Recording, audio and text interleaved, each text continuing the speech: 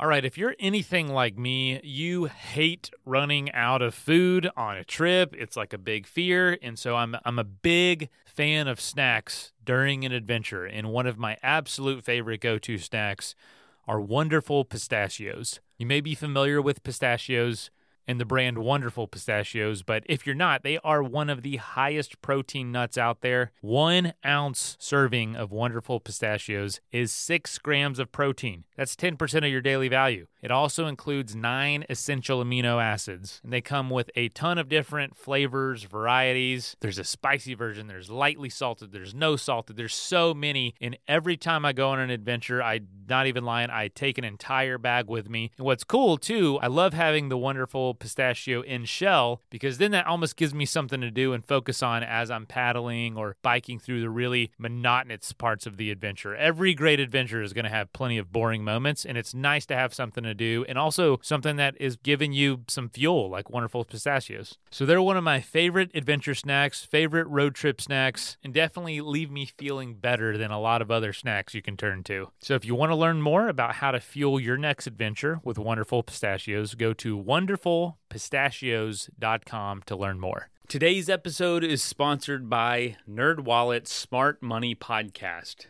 NerdWallet's trusted financial journalists use fact-based reporting for some much-needed clarity in the finance world, helping you make smarter decisions with your money. The NerdWallet Smart Money Podcast has helped me plan for my tax bill so I don't dread April every year, balancing my budget for this show, and helping me financially plan for my next adventure. You can listen to NerdWallet's Smart Money Podcast on your favorite podcast app. Future you will thank you. Everybody in your crew identifies as either Big Mac Burger, McNuggets, or McCrispy Sandwich. But you're the Filet-O-Fish Sandwich all day. That crispy fish, that savory tartar sauce, that melty cheese, that pillowy bun. Yeah, you get it. Every time. And if you love the Filet-O-Fish, right now you can catch 2 of the classics you love for just $6. Limited time only. Price and participation may vary. Cannot be combined with any other offer. Single item at regular price. Ba-da-ba-ba-ba.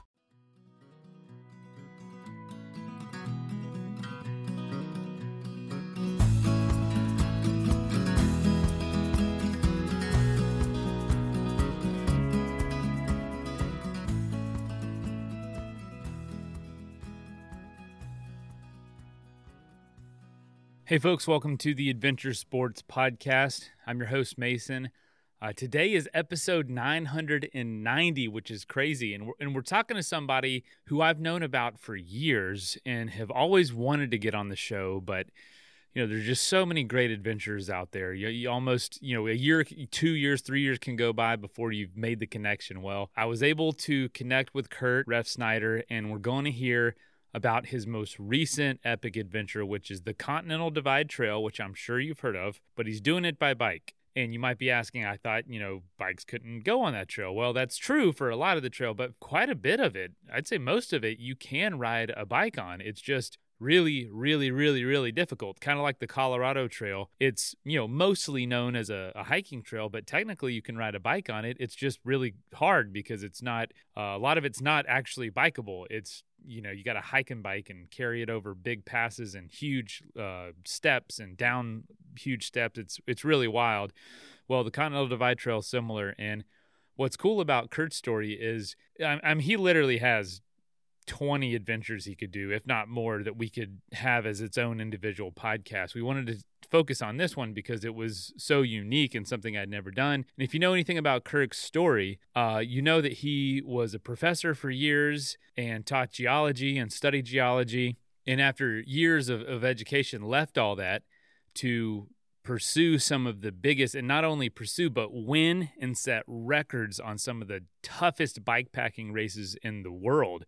The Tour Divide, the Arizona Trail 300 and 700, the Colorado Trail, the Iditarod Trail, all these races he was not only winning, but sometimes setting course records that still stand today. And with his background in geology and love for kind of the earth and love for exploration, he brings a really unique perspective to bikepacking and also adventure, and is a co-founder of Bikepacking Roots, an organization all about the culture and kind of promoting the sport of bikepacking. And I remember him from my early bikepacking days. He was kind of a well-known figure because of all the races he was taking down. And I remember his absolutely epic mullet back then, too. He has since cut that, but he's still just as badass as ever. So this is a long time coming. This is a really special episode, and I hope you enjoy hearing this crazy story about the Continental Divide Trail by bike.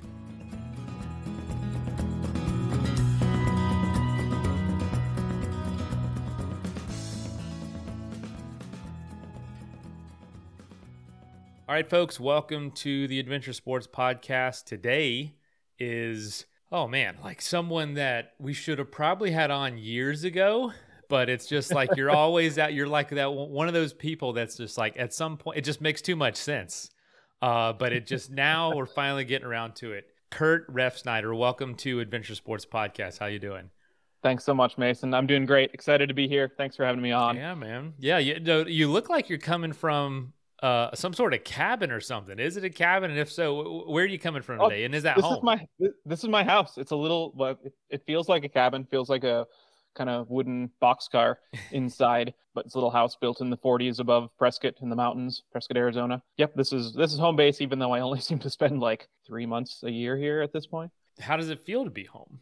Man, I was on the trail for 3 months and on the road for a bit before that. And earlier this year, I was in Alaska for 6+ weeks. And so it's always overwhelming to get back home after a series of big adventures. And I mean, just like catching up on life and all of that, but also just having the space to sit back and kind of reflect and try to relax and try to not move on to the next big thing or move on to thinking about the next big thing, which that alone is overwhelming to me. So it feels good to be here. And at the same time, it's always a little hard. What do you look forward the most to getting back home after an adventure? Is it like your coffee routine or is it like... No, interestingly, it's the trails, the mountain bike trails, the little mountains here in the Central Highlands of Arizona. It's, my backyard. That's a lot of what keeps me here, is just loving the landscape around where I live and getting out into that. And so that's one of the things I miss when I'm elsewhere, is like this, my home landscape. And so I think that's usually what I look forward to getting back to the most. There's a time for everything. And, I'm sure by the end of an adventure, you're ready for certain things to be back home. It's always, I'm sure, bittersweet. And it's a really good time of reflection. We're going to try to help you with that. Tell us a little bit about what you've been doing the last 3 months. Specifically, I know it's been a lot this year, but the last 3 months. Yeah. So this year I decided to take on a couple big challenges that had intimidated me for a long time. And one of those was biking the length of the Continental Divide Trail. And so a lot of folks are familiar with the Great Divide mountain bike route, which is a parallel, basically dirt road, kind of rough dirt road route from southern Canada to Mexico down the spine of the continent, bouncing back and forth across the Continental Divide for 2,700 miles or so. And then a lot of folks are familiar with the Pacific Crest Trail or the Appalachian Trail, these cross-country hiking routes that are completely closed to bike traffic. And then there's the Continental Divide Trail, which is kind of parallel and crisscrosses the Great Divide mountain bike route. And it's another one of these 3 big long-distance hiking trails. And unlike the Pacific Crest or the Appalachian Trail, about, 65% or so of the CDT is open to bikes. And very few people have ridden the whole thing, the whole bike legal version of it, or a bike legal version of it. A lot of people ride sections of it. Sections are really popular for mountain bikers in Montana. Colorado has a lot of the Colorado Trail that follows the CDT. And so my goal was to try to ride the full length of the CDT as far as the bike legal parts of it go, which is really, really hard. I think only 3 people have ever done it. And we've all done slightly different variations at this point. And so we can talk more about those early trips, because those were really, really influential. But it's one I've wanted to do for, since I first saw a CDT sign when I was living in Colorado and saw this, like, what is the CDT? Continental Divide Trail? And that was back in like 2009. And so I've wanted to ride it ever since. And finally the pieces fell into place. The the motivation, I think the kind of courage I needed to build up to trust that I could actually do it. And then being able to get a big chunk of time to work with for that. Usually it's a challenge, courage and time. Courage, maybe that's a chapter of a book somewhere. Courage and time. If I have that, I'll find the money. That's what it comes down to. So, dude, with so much experience, I mean, you've done so many different trails: Colorado Trail, Arizona Trail, Iditarod Trail, Tour Divide, all that. Why was this one intimidating? Was it just because it's a hiking trail primarily, meaning that it would be a lot more difficult? Like what about this was so daunting to someone with your experience? Yeah, I think that's a big part of it. Like I love remote raw trails. I've ridden, thousands of miles on them in the West. But thinking about a trip that's 3,000 miles or more in length, that's mostly that kind of trail. Like that's hugely demanding for both mind and body. Being able to find enjoyment on a trail like that can be so hard for so many days at a time. Like that's no small feat. The first two folks that rode the trail were Scott Morris and Esther Harani, and they're both friends of mine. They rode it in 2014, so basically a decade ago. And together? At the time, we were all like, "Yep," they rode it together, and it took them. I think they were out for about 4 months. They took some time off to work along the way and wait for snow to melt along the way.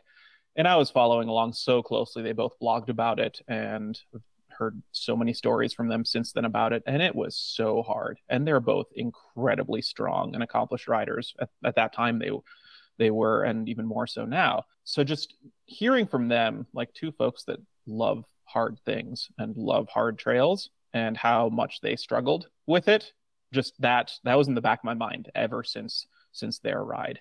I wanted to make sure, like I wanted to have fun out there. That's why I ride a bike. Like that's the biggest reason.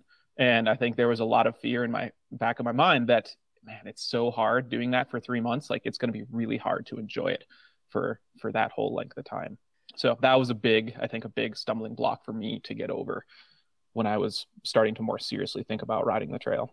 And the reasoning is because it's a hiking trail. I'll be honest, I didn't know you could ride a bike on even that much of it. Most of the hikers out there don't know that either. That was my next question was like, did hikers say, what are you doing out here? Bikes can't be on this trail. Did that happen a lot? No. So a lot of people were shocked to see me riding it. None of them were at all confrontational or were like, you can't ride here. Like more often it was the conversations. Like, I feel like I had this conversation probably 60 times with folks because I stopped and talked to so many of the hikers I met along the way. And they're like, oh, you're riding the Great Divide mountain bike route. It's like, no. And, we'd be up on some ridge line on single track. And like, no, that route's down in that valley over there. I'm riding the CDT. And they'd sort of look back at me like, you're riding the CDT. And the CDT I'm hiking? It's like, yeah, you're biking this. Wow. And then we'd get into the usual, just like, well, how many miles can you cover in a day? And how much are you carrying your bike? Or how do you ride up the steep stuff? I'm like, I'm not. Like, I end up pushing my bike so much, or my bike's literally on my back. I'm carrying it. And, these conversations would go on for, 5 or 10 minutes usually. And we'd just share some stories and then continue on down the trail. But yeah, almost every hiker was shocked to hear that you could ride a big chunk of it and that a few people try. And then I also ran into, there were probably 15 through hikers or so I ran into that were also bike packers. And we're excited to see someone doing that. They're like, oh, I'd love to ride like maybe a few bits of this. Or there were a couple I met that had been seeing so many people on the Great Divide mountain bike route. And we're like, oh, I think I want to ride that next year. So there's definitely a lot of crossover between the younger through hiking crowd and bike packers, which is really cool to see. Let's take a quick message break and hear from the folks that help make this show possible. For those who embrace the impossible, the Defender 110 is up for the adventure. The iconic vehicle has been redefined with thoroughly modern design. The exterior is reimagined with compelling proportions and precise detailing. The interior is built with robust materials and integrity, and the capability is legendary. Whether you're facing off-road challenges or harsh weather conditions, the Defender 110 lets you go further and do more. Durability has been tested to the extreme. Cargo capacity means you have room for all your gear, All this meaning to drive the Defender is to explore with greater confidence. And there's also powerful innovations like the intuitive driver display and award-winning infotainment system to keep you connected, and also the innovative camera technologies deliver unobstructed views and effortless maneuvering. And the entire Defender family is ready for a wide range of adventures. They have the two-door Defender 90, the Defender 110, and the Defender 130, which seats up to 8. So push what's possible with a vehicle made to go further. The Defender 110. Learn more at landroverusa.com/Defender. Shopify is a global commerce platform that helps you sell anything online at every stage of your business. From the launch your online store stage to the first real life store stage, all the way to the did we just hit $1 million in revenue stage? Shopify's there to help you grow. Whether you're a podcaster trying to sell merch or selling autographed sports memorabilia, Shopify helps you sell everywhere. From their all-in-one commerce platform to their personal POS system, Shopify has got you covered. Now, I do use Shopify with my day job. That's our website and that's our platform. It's so handy. It makes it easy for us on the back end. It makes it easy for you as a shopper and as a customer to sell more. And they can help you all the way from those early days until you're a real business, making real money. And that's what I love about them. No matter how big you want to grow, they can grow with you and help you take control your business to get it to that next level. Sign up for a $1 per month trial period at shopify.com/ASP, all lowercase. Again, go to shopify.com/ASP to grow your business no matter what stage you're in. Shopify.com/ASP. That is plenty of that for now. Let's get back into the episode. That is really cool, man. Having done it, I've done the Tour Divide and most of the Colorado Trail on bike. Mm-hmm. There's just a totally different mindset when it goes into a single track or primarily single track hiking trail. What were some of those changes that you felt like, or that you decided to make because this was basically a 3,000 mile hike and bike? What was like, okay, I can't, rely on this, which I would do for something like the Tour Divide or like the Trans North Georgia or something. What were some of those major changes in your, I guess, strategy? I think one of the biggest ones is in mindset more than anything else. Like coming to the realization that these days are going to be really short in terms of mileage. And long in terms of hours. Yeah. I mean, you're out there for so long, working so hard to cover so few miles in a day. And, I've raced Tour Divide 3 times, I think. And one of those years I was averaging like 190 miles a day. And on, say, the Arizona Trail, like racing the Arizona Trail, you can even, I think the fastest year I was averaging like 90 miles a day. And that, you're riding most of the night in those. So it's not like you're sleeping most of the night and riding during the day. On the CDT, my goal was sleep long hours every night. Like recovery was a big goal. My goal was not around trying to ride it fast per se. Like speed was not a goal of any sort, but there's also the reality that you can only carry so much food. And there were a lot of sections that resupplies were 4 or 5 days apart for me. And 5 days is about the most I can carry for food on the setup I had.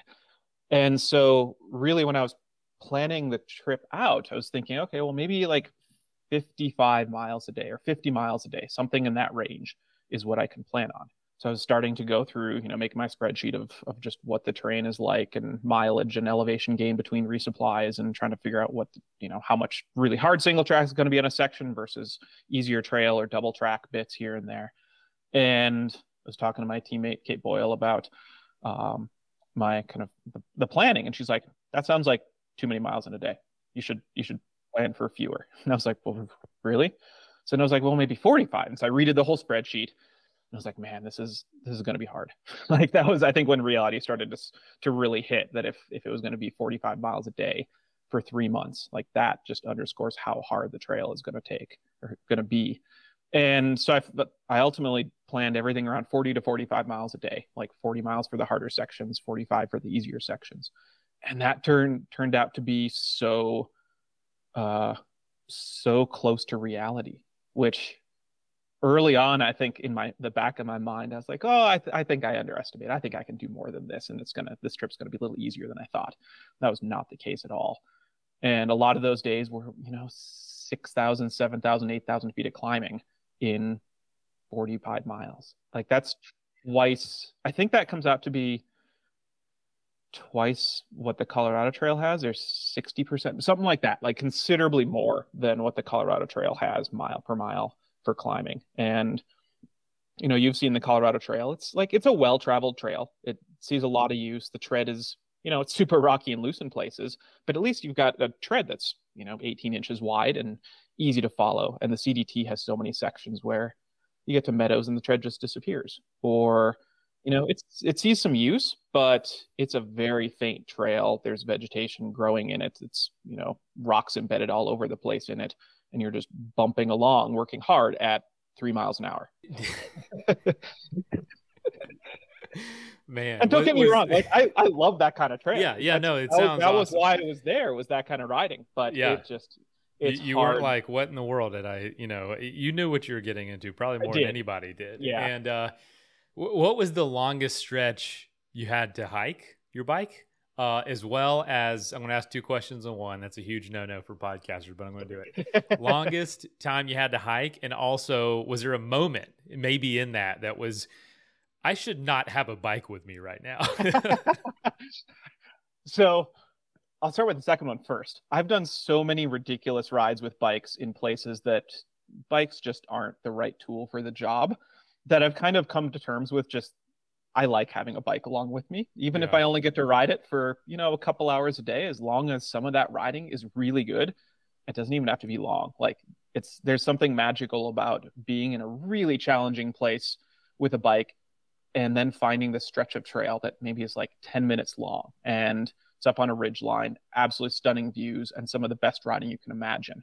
Like for me, that makes hours of toil worth it, just to experience that little bit. Most people would shake their head and be like, there's no way I'm dragging my bike for hours to get to that little section of trail. But I love it. I don't think, like, there wasn't any time on the trip that I was actually like, I shouldn't have my bike, this is dumb, other than a few times in deadfall. There's a ton of deadfall along sections of the trail, and it's not like 30 trees down. Sometimes it's like 300 trees down over a few miles. Is there a reason? Storm, fire, just kind of different things? Beetle kill is the biggest one. Okay. Yep. There have been a few up in Montana. There was a huge outbreak of, I think, a couple different kinds of pine beetles like 15, 20 years ago. And so much of those forests are, dead, but still standing, or like half the trees are still standing. And every winter, hundreds of them come down across any, 10-mile section of trail. So trail crews, Forest Service trail crews, have so much work to do to get through those, and they work on it every year, but there's always, because they will clear where the trail is, just so folks know. But there's just that much every year, or there might be something that happens that leads to a bunch. It happens here with hurricanes. Like the Florida Trail gets covered with hundreds of trees, literally hundreds, in one season due to a hurricane, and it takes time to get through it. Yep. And some of that, like I was going through the northern part of the trail. I went southbound, so I was going through Montana kind of early season. I waited a little longer than I kind of wanted to hopefully let trail crews do some work. And I was fortunately behind quite a few of them. And so I'd see sections that, like, you could literally smell the sawdust that had been generated just from the prior week. And one place, around a wilderness bypass I was on, I ran into a trail crew out there, and they're like, "What are you doing with a bike here?" And I was like, trying to get around the wilderness. And they're like, well, there's 8 miles of trail ahead that we didn't get to clear this year. Might get done next year. That's hilarious. So there were some sections like that. I don't know. I don't think there were any particularly long stretches where I was just hiking. Like, there are days where I probably spent half the day pushing my bike or carrying my bike, but it was always, up one pass, then you get to ride some, down the other side, and then the whole next climb might be another 3,000 feet of pushing to get up. And then I had some wilderness bypass sections I took that, like for listeners that don't know, you can't even carry a bike through official wilderness. Bikes are completely prohibited. So have to go around them. And there's options on, like, you can hop on the Great Divide mountain bike route and follow that around a lot of wilderness sections as a convenient detour. And I made the questionable decision to try to find some single track options around the two biggest wilderness sections that I had to get around, one of which was the Bob Marshall up in northern Montana. And there's some trails I had been eyeing on maps for years that run along the east side of that, along the Rocky Mountain front. And on paper, they look phenomenal. And in reality, you can hardly even find some of them on the ground. And so the beginning of my trip was I had like a day of pavement to get around Glacier Park, and then a little bit of CDT. And then this first bypass was like 4 days to get around the Bob Marshall. And I hiked so much. There's one section that maps showed a trail going up the steep slope. I get there and like, oh, this isn't a steep slope. This is a cliff. And there's no trail. And like, I knew there was trail on the other side. I had a friend that had ridden down the other side, and he's like, it's a phenomenal descent. I just had to get over this ridge to get to it. And it was either like backtrack 10 miles out and go way around, trespass on private property, which I didn't want to do, or negotiate this cliff. And this was like day 3 of the trip, or day 4. And so there I'm in the evening, literally taking my bike apart and carrying my frame up, carrying wheel up, carrying bags up this cliff that you're able to scramble up it. But a bike was not the right thing to be lugging along up this thing. And so that was a bit of a reality check early on in the trip. Just like, I'm completely worked. There's no trail here. I made some questionable choices with my route research on that part, since that wasn't official CDT. And maybe I need to be a little more careful with my planning going forward. And so that was a kind of rude way to start the trip. Completely my own fault with my planning, or lack thereof, some of the research for that.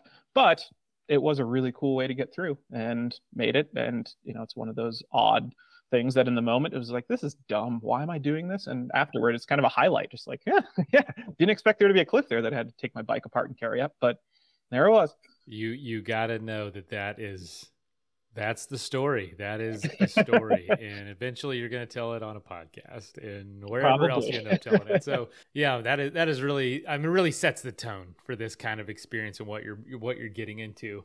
Now, because this was so close, like you've already mentioned a few times, to, the Great Divide mountain bike route, did you feel like you recognized the space, or did it feel similar, or like, I know this place, or did it feel like something totally new, totally different?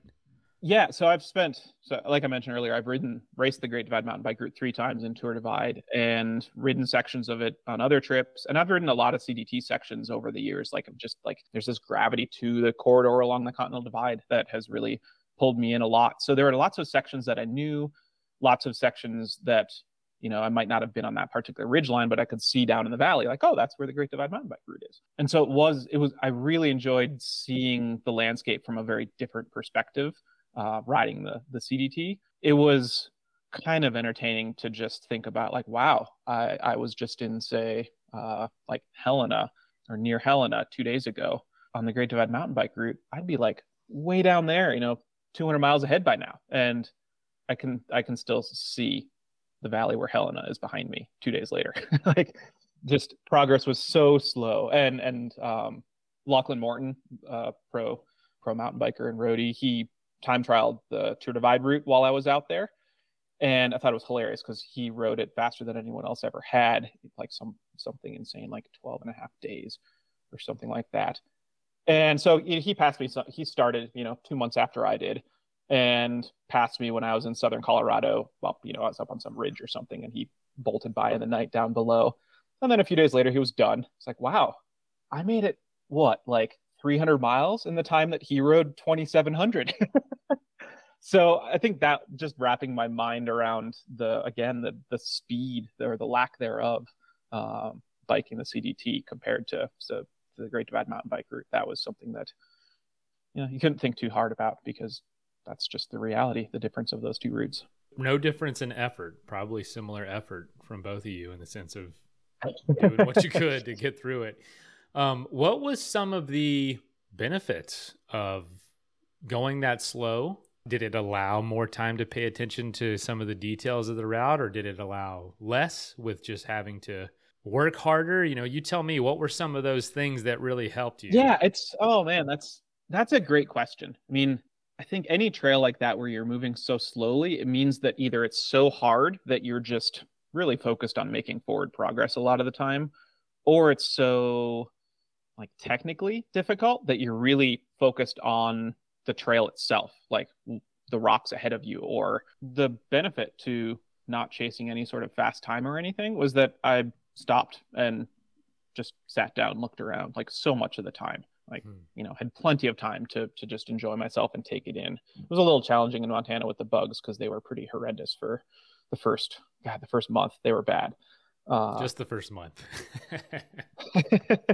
So it's hard to say. I think anytime that you end up, I mean, if you're kind of traveling through one particular area and you're moving so slow that it takes you 2 or 3 days to get through there, you get a good feel for just what the daily rhythm is for the wildlife and what the vegetation's like, and that feel that if you're moving quickly, you don't necessarily spend enough time there to really experience that. So I think that was something that was, more like hiking, more like backpacking, in that sense. Because the reality was I was only covering 10 or 15 miles more a day than some of the hikers were on the trail. So our speeds weren't actually all that different. Yeah, and I was thinking, I think the FKT on the Appalachian Trail is like 45 miles a day, I think is the average. So, obviously it's a totally different experience. They're running and they're not carrying anything. They've got people kind of helping them with that. Mm-hmm. But I was going to say it probably feels a lot closer to backpacking, but still the advantage of finishing in like, half the time for time off. It's definitely a lot more doable for more people, but it is. Yeah. And then also it was really nice when I'd get to dirt road sections, because there are a fair number of dirt road walks on the CDT that hikers have to use in certain areas where the trail, it's all public or all private land or something like that. And those sections were great because then I could cover, 70 miles a day pretty comfortably and make some good progress and not be spending time on dirt roads, because I don't have anything against dirt roads, but that's not what I was out there for. I was excited to get to the next section of trail. So that was really nice to not be still moving the same speed on the dirt roads. Was there anything on this experience that you found really surprising or really unforeseen that, someone with your experience you wouldn't, I don't know, think about ahead of time? I think a couple things. One was with the hikers that I met out there. Like I didn't expect them to be so friendly and welcoming to someone on a mountain bike. Were you worried about that a little bit? A little bit, yeah. And the organization, the nonprofit behind the trail is like, it's not a bike route. Like it's for hikers and equestrians. We don't want mountain bikers to be out there negatively impacting the experience of hikers. And man, the hikers I ran into were so friendly. There were a bunch that I ran into multiple times, and they'd cheer you on and always excited to hear how it's going. And it was like I felt right literally from the first hikers I met on the trail, like very welcomed into that community, which I did not expect at all. And then I think the other thing was, I knew it was going to be hard, and I didn't foresee how physically drained I was going to be so much of the time. That I was touring, quote unquote, wasn't racing in any sense. But by the time I finished more or less the Idaho and Montana section of the trail, which took about a month, I'd planned to take a week off in Teton Valley where my van was, and just spend some time recovering and catching up on some work stuff. And I got there, and I was physically at least as drained as when I had raced Tour Divide, like after finishing Tour Divide. I wasn't sleep deprived in the same way as a race like that, but my body was just empty. And the last day I had that section is a bunch of detour around Yellowstone National Park and Grand Teton National Park. So it was a lot of dirt road and pavement to get down to Teton Valley. And I think I did 80 miles. That was my longest day, like 80 miles of the whole trip. And I struggled with every single mile that day just to keep moving. Like I was so tired. And the riding was some of the easiest of the entire trip that day. Like it was basically flat dirt roads or downhill. And it was like I felt like I was barely able to make it to town. So that I didn't foresee how hard how physically draining it was going to be. Unfortunately, Idaho and Montana were far and away the toughest terrain and toughest trail. And so the first month was really hard. And then, ironically, you get to Colorado and you think of the big mountains, big terrain, it's going to be harder, but the it was more traffic, just better trail overall, and wasn't quite as draining. And then New Mexico was less traveled again. I came down with a bit of Giardia or something very similar to Giardia, which kind of sapped my energy for a week, and the weather turned horrible. So a lot of things conspired against me to really slow me down and challenge me in New Mexico, but the terrain and trails there were a little bit easier. So it wasn't as bad as Montana and Idaho. How did your love in education come into play for this kind of thing? Because I feel like, I want to ask this, having a PhD in earth science and being a, geology professor, for the events you do race, the races you do, you're competing. Is it difficult for you to not want to stop and kind of inspect that stuff and look at that stuff and really dive in? Because, I have interests that are similar, and even when I'm out riding, I find myself stopping constantly to check out, this plant or this animal or this feature. How much more so for you? And were you able to just engage with that on this experience? Yeah. I mean, I think being familiar with the landscape and the geology already, from having spent a lot of time along the way, that helps. That it's just not all new and mind blowing to you, with every turn, basically. So that made it a little easier. And at least when I'm racing, it's easy for me to focus on the task at hand. Just be like, this geology is amazing. This landscape's amazing. I'm going to come back and spend more time here later, kind of attitude. And that has actually spawned quite a few subsequent adventures for me, in places that I've raced and wanted to see more of. In this one, being able to just sit down and take things in along the way, definitely it was a really positive distraction for me, especially in parts of New Mexico that some of that landscape was a little less familiar, and just seeing it from such a different perspective and seeing how all the pieces fit together in this bigger kind of landscape evolution story, that was so fascinating to me, and was one of the more enjoyable parts of some of the New Mexico experience. And in Montana, I felt like I was so tired, like being challenged so much by the trail itself, that is like, whoa, this is cool geology here. I can't really think about that right now. That was kind of what was going on in my mind for a lot of the time there. So there's definitely spots that I want to get back to up there and spend more time and better understand what I was seeing and what I was passing through, but didn't have the energy for in the moment. Wesounds like you got what you're looking for out of this experience. I did. Yeah. And I think the last couple, like 2 weeks, week and a half of the ride, I really came to that realization that I didn't know exactly what it was going to be like, but I had this kind of vision for the kind of experience I wanted to have out there, and the kind of challenge I wanted to experience along the way, and the kind of mindset I wanted to be able to hopefully maintain along the way to really find enjoyment in all of it. And in that last week and a half, I was like, wow, I'm actually going to pull this off, and this is exactly how I wanted it to be. Yeah, I do feel like I got everything I wanted to out of it. And, there's nothing like, oh, I wish I had, ridden that little section that I had to skip because of deadfall, or, this or that. Like, nah, it all worked out exactly, I feel like it should have along the way. So it feels good to not really have any regrets or anything like that about how things played out. What do you think you'll look back on with this experience when people ask, hey, how was that Continental Divide Trail ride? What's some of the cool things that happens? What do you think will be a story that will always be kind of a go-to that illustrates the experience or illustrates something cool that happened on the experience? What will be like, you'll never believe this? Oh, man.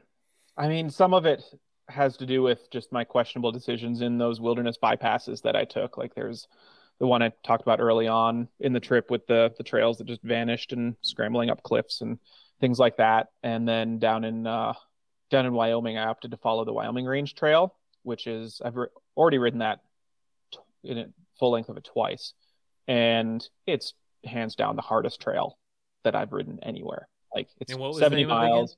It's the Wyoming Range Trail. It's a national recreation trail. That designation means absolutely nothing other than that somebody filled out a form at some point to get that designation. And it's 70 miles long, has something like, I don't know, 15,000 feet of climbing in it. And it's absolutely stunning. And the trail is ridiculously difficult with a bike. And for some reason, I thought I'll incorporate that in this ride. It's kind of fitting. And it turns out it's actually harder than pretty much any mile of CDT out there. And it took 3 days on a loaded bike to get through 70 miles. Oh my gosh. But it was just like, yeah, it was one of those sections that felt like I just had to include it because it's so stunning. It fits with the general, very backcountry riding feel, fit with the hike a bike theme of having to do so much of it along the way. So again, it was, one of the hardest sections and one of the highlights of the whole trip. And so I think, and also the one section in southern Montana, the Beaverhead Mountains was a 5-day stretch on all official CDT. And that was 40 mile a day, just struggling to do 40 miles a day, and so stunning, with some of the worst bugs I've seen anywhere in the lower 48. But again, an absolute highlight of the whole thing. And so I think one of the things that I'd share just down the line is like, yeah, it was ridiculously hard in places, and those were some of the places that I enjoyed the most along the whole trip. And so I think it's easy for us to shy away from hard things and hard sections of routes and things like that. But if your mind's in the right place, like those can be the best parts of the experience, or some of the best parts of the experiences. So I think that's a big thing that I came away with, which doesn't bode well for me in planning adventures in the future and being more willing to include ridiculously hard parts unnecessarily potentially in there. So that was great. Another highlight was meeting Aaron Weinsheimer. He was hiking the trail this season, and he was the only person since Scott Nestor rode the trail in 2014 to bike it. And he rode it 2 years after they did. And now he's out there hiking it this year. And he's like, what is he now? He's probably 300 miles from Mexico. So he's almost done. And he's about to become the first person to have hiked and biked the CDT. And so I'd communicated with him a handful of times in the past, but we had never met. And so we crossed paths up in Montana, actually in the Beaverhead Mountains, and spent a few hours. I just hiked. Ironically, we lost the trail completely. So we were just hiking through sagey meadows together, chatting all morning. And just hearing his stories and his perspective from both riding it years before and now hiking it was really, really cool.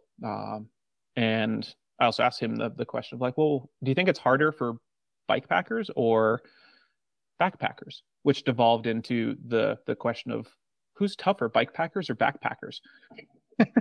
His conclusion: backpackers are the tougher ones because they're just out so much longer in between towns and so much more self-reliant out on the trail with much less regular access to the creature comforts of communities along the way. So that was his perspective. But yeah, that was a really special conversation to have with him, and just sharing some of those experiences, since he's poised to be the only person to have experienced the trail by both means of travel. Now he's got to go back and ride on a horse. I was going to say, what other means? I mean, that's about it, right? Other than maybe handstand or unicycle, which I'm sure people have probably unicycle, or I know unicyclers have done the Tour Divide, which we've never had one on the show. We should. That'd be really interesting. And the Arizona Trail. There was a guy who rode the Arizona Trail on a unicycle one year. What do you think a lasting lesson from this trail will be that's unique? I know you mentioned already the hardest parts being the most rewarding and the most memorable, and I feel like that's a great life lesson a lot of times. But what else do you think you're going to walk away and it's going to be a lasting legacy of this experience? I think a big part of it for me is just the toughness part of it, and how mindset is everything in that. It's, if you're 2 months into a trip like this, an adventure like this, like you're so fit, like even if you didn't come in fit, you've developed so much fitness. Like the trail itself isn't going to be the physical or the limitation, or sorry, your body isn't going to be the limitation necessarily for it. It's going to be your mind. And especially when it comes to finding enjoyment when something is that hard, or when it's just like really demanding for day after day after day. And like I mentioned earlier, one of my biggest doubts was whether or not I could actually maintain the mindset you need for 3 months of doing something really hard, that asks so much of you for so much of the time, and just be able to enjoy that for the vast majority of the time. And it turned out that I didn't really struggle with that part of it. Like I was able to enjoy it, so much of it. There were some things along the way, some realizations I had that I think really helped in that. And one of them, for me, I was really surprised I hadn't had this realization years ago. But so much of the time that I've spent out on trails. And so much of the time when I'm planning these trips, you end up thinking about like, well, there's, these kind of benchmark locations along the way. And if you're planning an itinerary, those are the things that you write down. Like this day I'm going to be here, this day I'm going to be here. Those are almost always towns. For planning, that's where you get food, where you resupply. And so you need to be able to figure out, obviously, how long it's going to take you to get there, how many days worth of food you have to carry to do that. And what I realized like halfway through this trip was that because those were all my benchmark locations, and when I was out on the trails, like, oh, it's only 3 more days to this town, only 2 more days to this town. That's what my mind started to fixate on a little bit, was that town down the road. But I wasn't actually out on the trail to experience these towns. Like, they're there. They're where I'm going to get my food or get a box that I mailed to the post office. And they're places I might want to spend some time in at some other point in the future and just get to know the community. But they're not why I was out there this summer. So when I kind of recognized that and realized that was pulling my attention away from where I was in the moment or where I wanted to maybe get to that night, and started thinking about like, well, I want to get to this drainage tomorrow, and maybe that drainage in 2 days, or camping on this ridge line after this next town, that's my goal. And kind of pulling it away from thinking about the communities along the way as being the benchmarks, because I was there to be in the backcountry, that really changed my mindset. And it proved to be pretty powerful that, I was so much more invested in the trail, the experience itself, when I stopped thinking about the towns quite as much. I still was a little concerned so much of the time about, man, am I going to run out of food before I get to this next town? Do I actually have enough? I'm going so slowly. And fortunately that didn't quite, came close, but didn't quite happen. So still had to be thinking about the towns. It's a really cool thought. Yeah. And I feel like it should have crossed my mind at some point in the past with how much I've done, but it never had. So I'm grateful for having that realization, and intrigued to see how that impacts future trips. Let's take a quick message break and hear from the folks that help make this show possible. For those who embrace the impossible, the Defender 110 is up for the adventure. The iconic vehicle has been redefined with thoroughly modern design. The exterior is reimagined with compelling proportions and precise detailing. The interior is built with robust materials and integrity, and the capability is legendary. Whether you're facing off-road challenges or harsh weather conditions, the Defender 110 lets you go further and do more. Durability has been tested to the extreme. Cargo capacity means you have room for all your gear.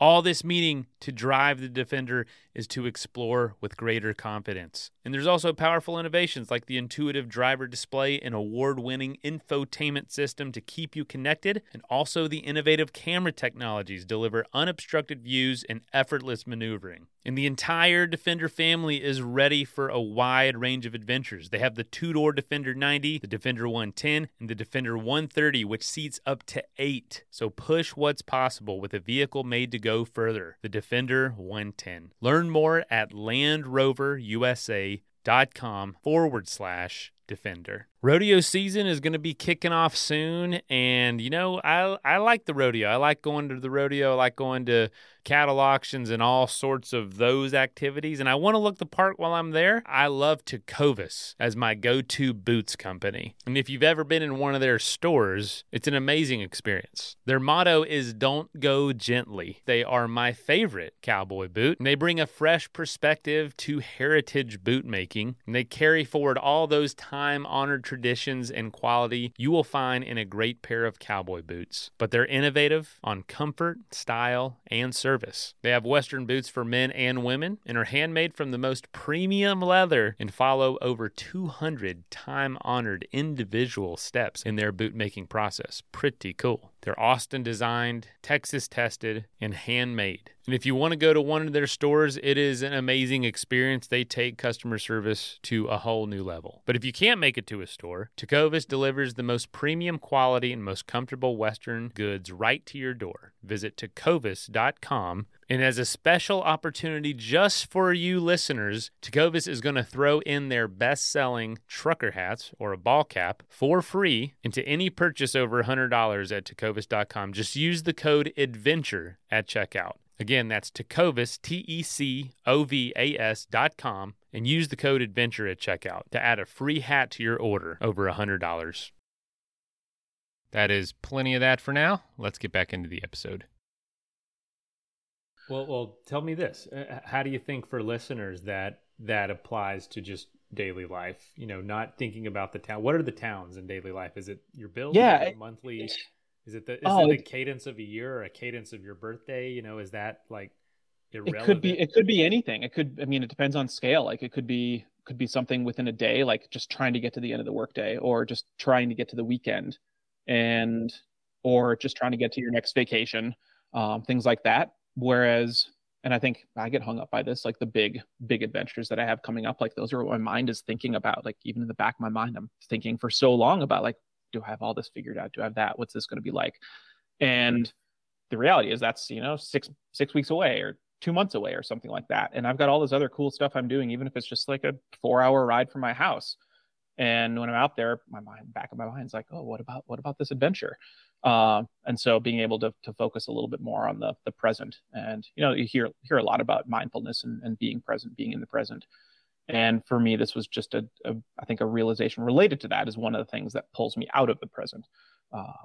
So I think for daily life, it can be anything like that, but just recognizing when your mind is getting distracted by something bigger, something a little farther off, pulling you away from what's going on in the moment, or what's, what you could be potentially enjoying, and putting more energy into right then. What would you say out on the trail itself? Some of those, you said your mind wasn't as your mental, you weren't as not mentally challenged, but you weren't as challenged mentally as you thought you were going to be, or you were able to kind of have a lot of resilience in those moments. What do you think led to that, in the sense of where is your mind? Are you, is it positive self-talk? Is it just being grateful and appreciative? What is kind of your strategy when it comes to just staying strong mentally on these big experiences? On this one, and also when I was up in Alaska in the winter, yeah, I think that would take a different level for me, being from a thousand miles in Alaska in March. Like that's a whole different beast. And for both of those, it was really important to remind myself, like, you chose to be out here. Like this was a challenge you took on. No one else really cares if you're here. I mean, people are excited to follow along, but they're selfish pursuits in the end. And the reality is I chose to do it. I chose to decide to ride this route that has all these ridiculous climbs that aren't even remotely rideable on a bike, whatever it might be. And recognizing that you wanted to come and do this for fun, make it fun, like find the enjoyment in it. And the bigger picture on the CDT was what really helped with that. Like, I didn't come out here to ride up this pass that isn't actually rideable and I'm going to be pushing for the next 4 hours. But I did come out here for the experience of traversing this mountain range along the way, and thinking about that, in the moment, an hour that could be horrendous and not enjoy it at all. But over the course of a few days, you accomplish something really cool, and something that you wouldn't accomplish had you not set out on this big challenge. And so I think that's it's kind of a reward that I was more aware of along the way, that kept me more positive in the challenging times.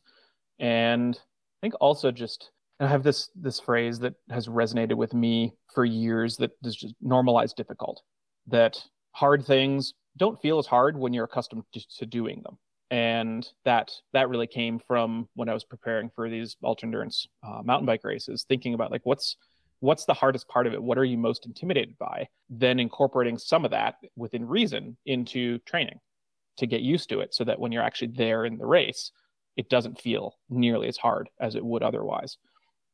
And for better or for worse, I've spent so much time, like I mentioned earlier, on kind of ridiculous trails with a bike that in and of itself didn't feel out of the ordinary for me anymore. And I was just used to that. Like, I have to push my bike for the next 3 hours. Or like in New Mexico, there was one spot I got to, a private ranch that the trail crosses, and apparently you're not allowed to ride across the ranch. And I was like, 5 miles that I just have to push my bike. And I think any other day, or I shouldn't say any other day, in past years, I would have been like, what? I have to push my bike for 5 miles? This is stupid. Like, what? Why would I do that? And I got to the sign, I was like, oh, well, I guess I'm just going to push my bike for 5 miles.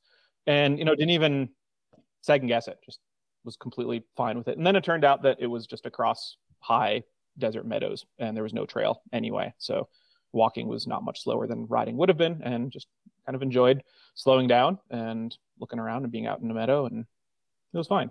Yeah, things that you're more accustomed to that are really hard, just they don't feel as hard after a while.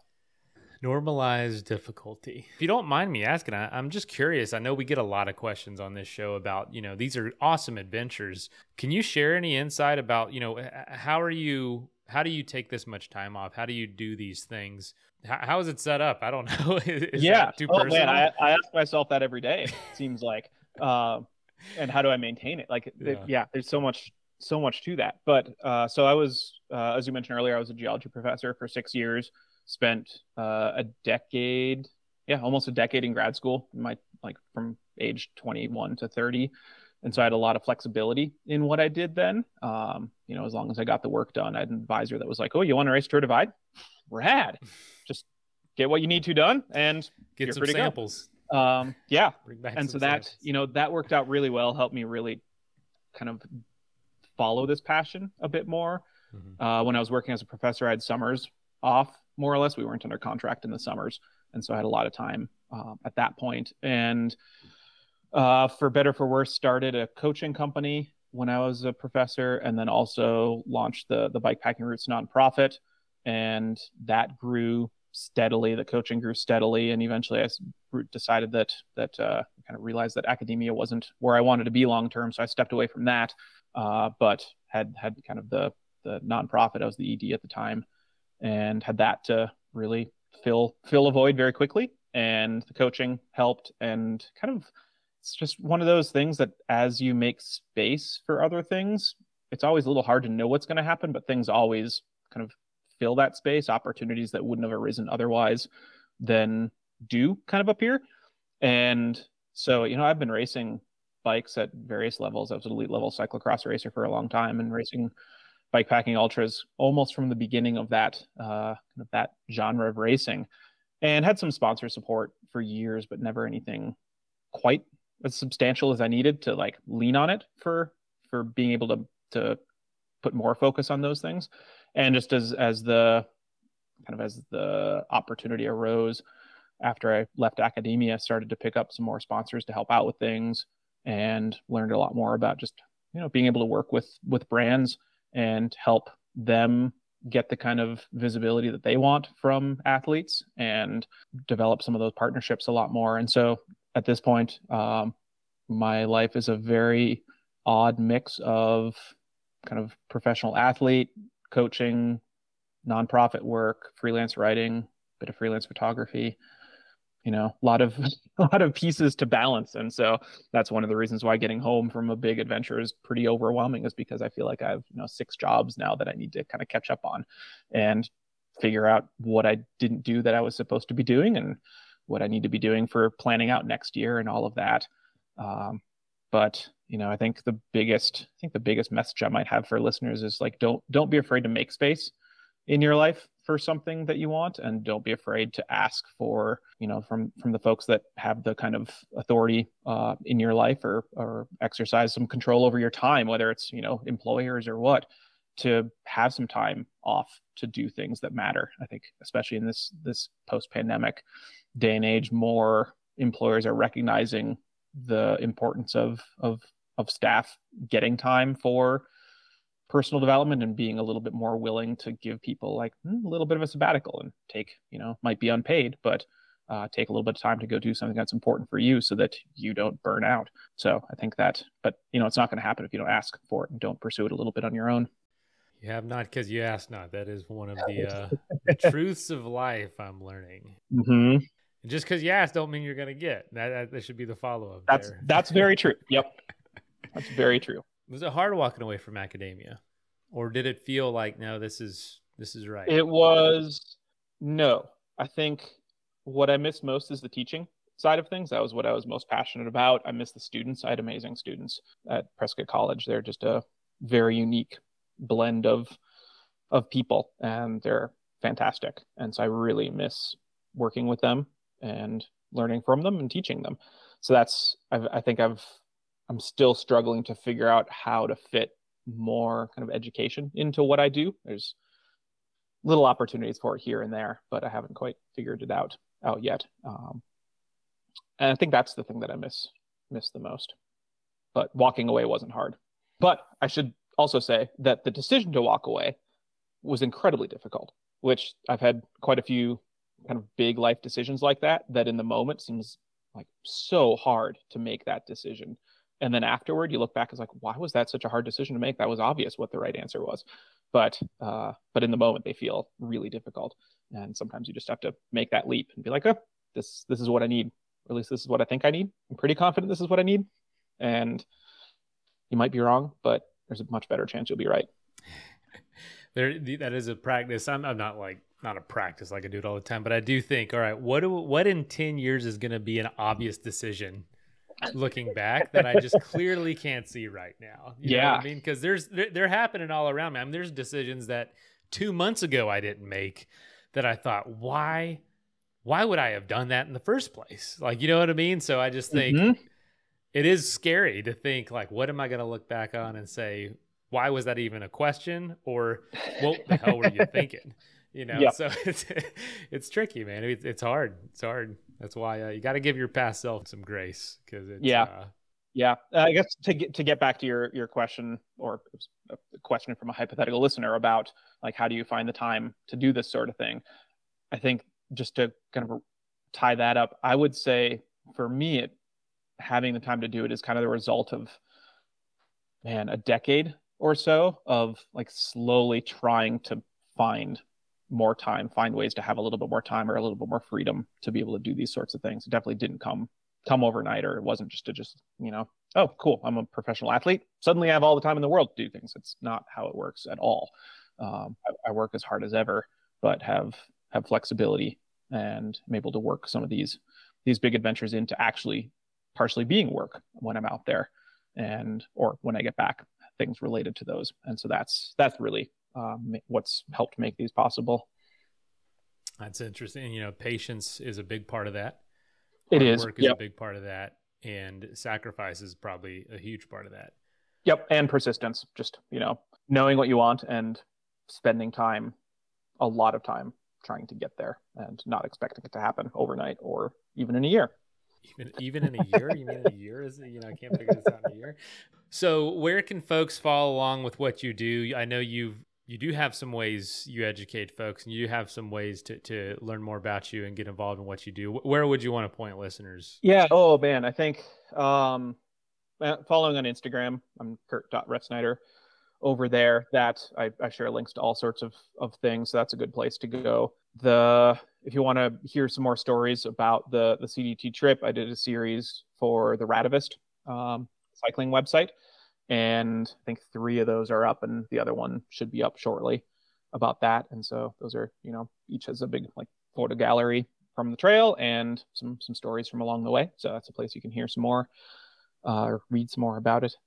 And if it's other adventure stuff, mostly just the social media and links to articles I write are there.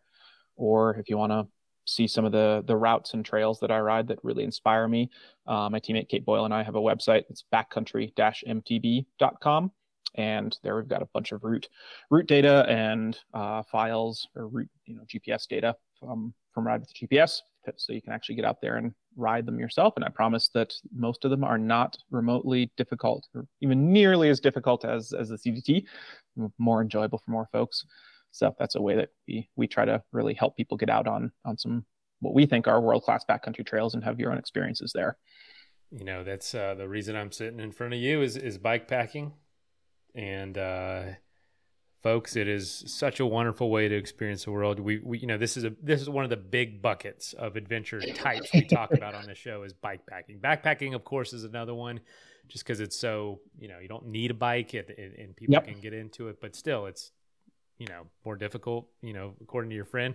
Love bikepacking. There's my bikepacking bike right here, folks. Get out there and do it, whatever it is. And you shared so many cool things that are also, obviously applicable to any adventure. So, well, Kurt, man, thank you so much for coming on and telling us about this one tiny little piece of the mosaic of your life and adventure life and achievements and everything else. I appreciate you being willing to just hone down on one thing, you know? Oh yeah. Yep. Thanks so much for the conversation, Mason. Always a pleasure to talk about things like this. So love that it's fresh too. Yep. Oh man, my body's still feeling it.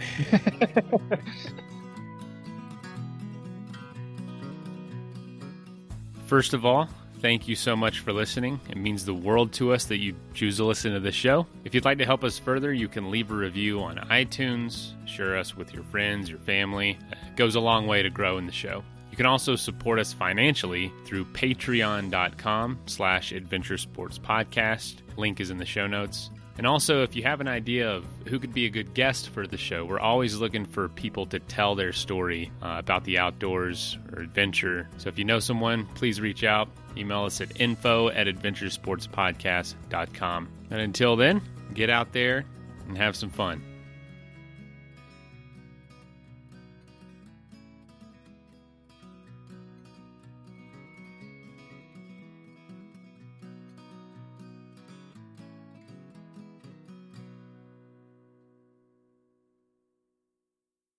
Get ahead of postage rate increases this year with Stamps.com. It's like your own personal post office. Sign up with promo code PROGRAM for a 4-week trial plus free postage and a free digital scale. No long-term commitments or contracts. That's Stamps.com, code PROGRAM.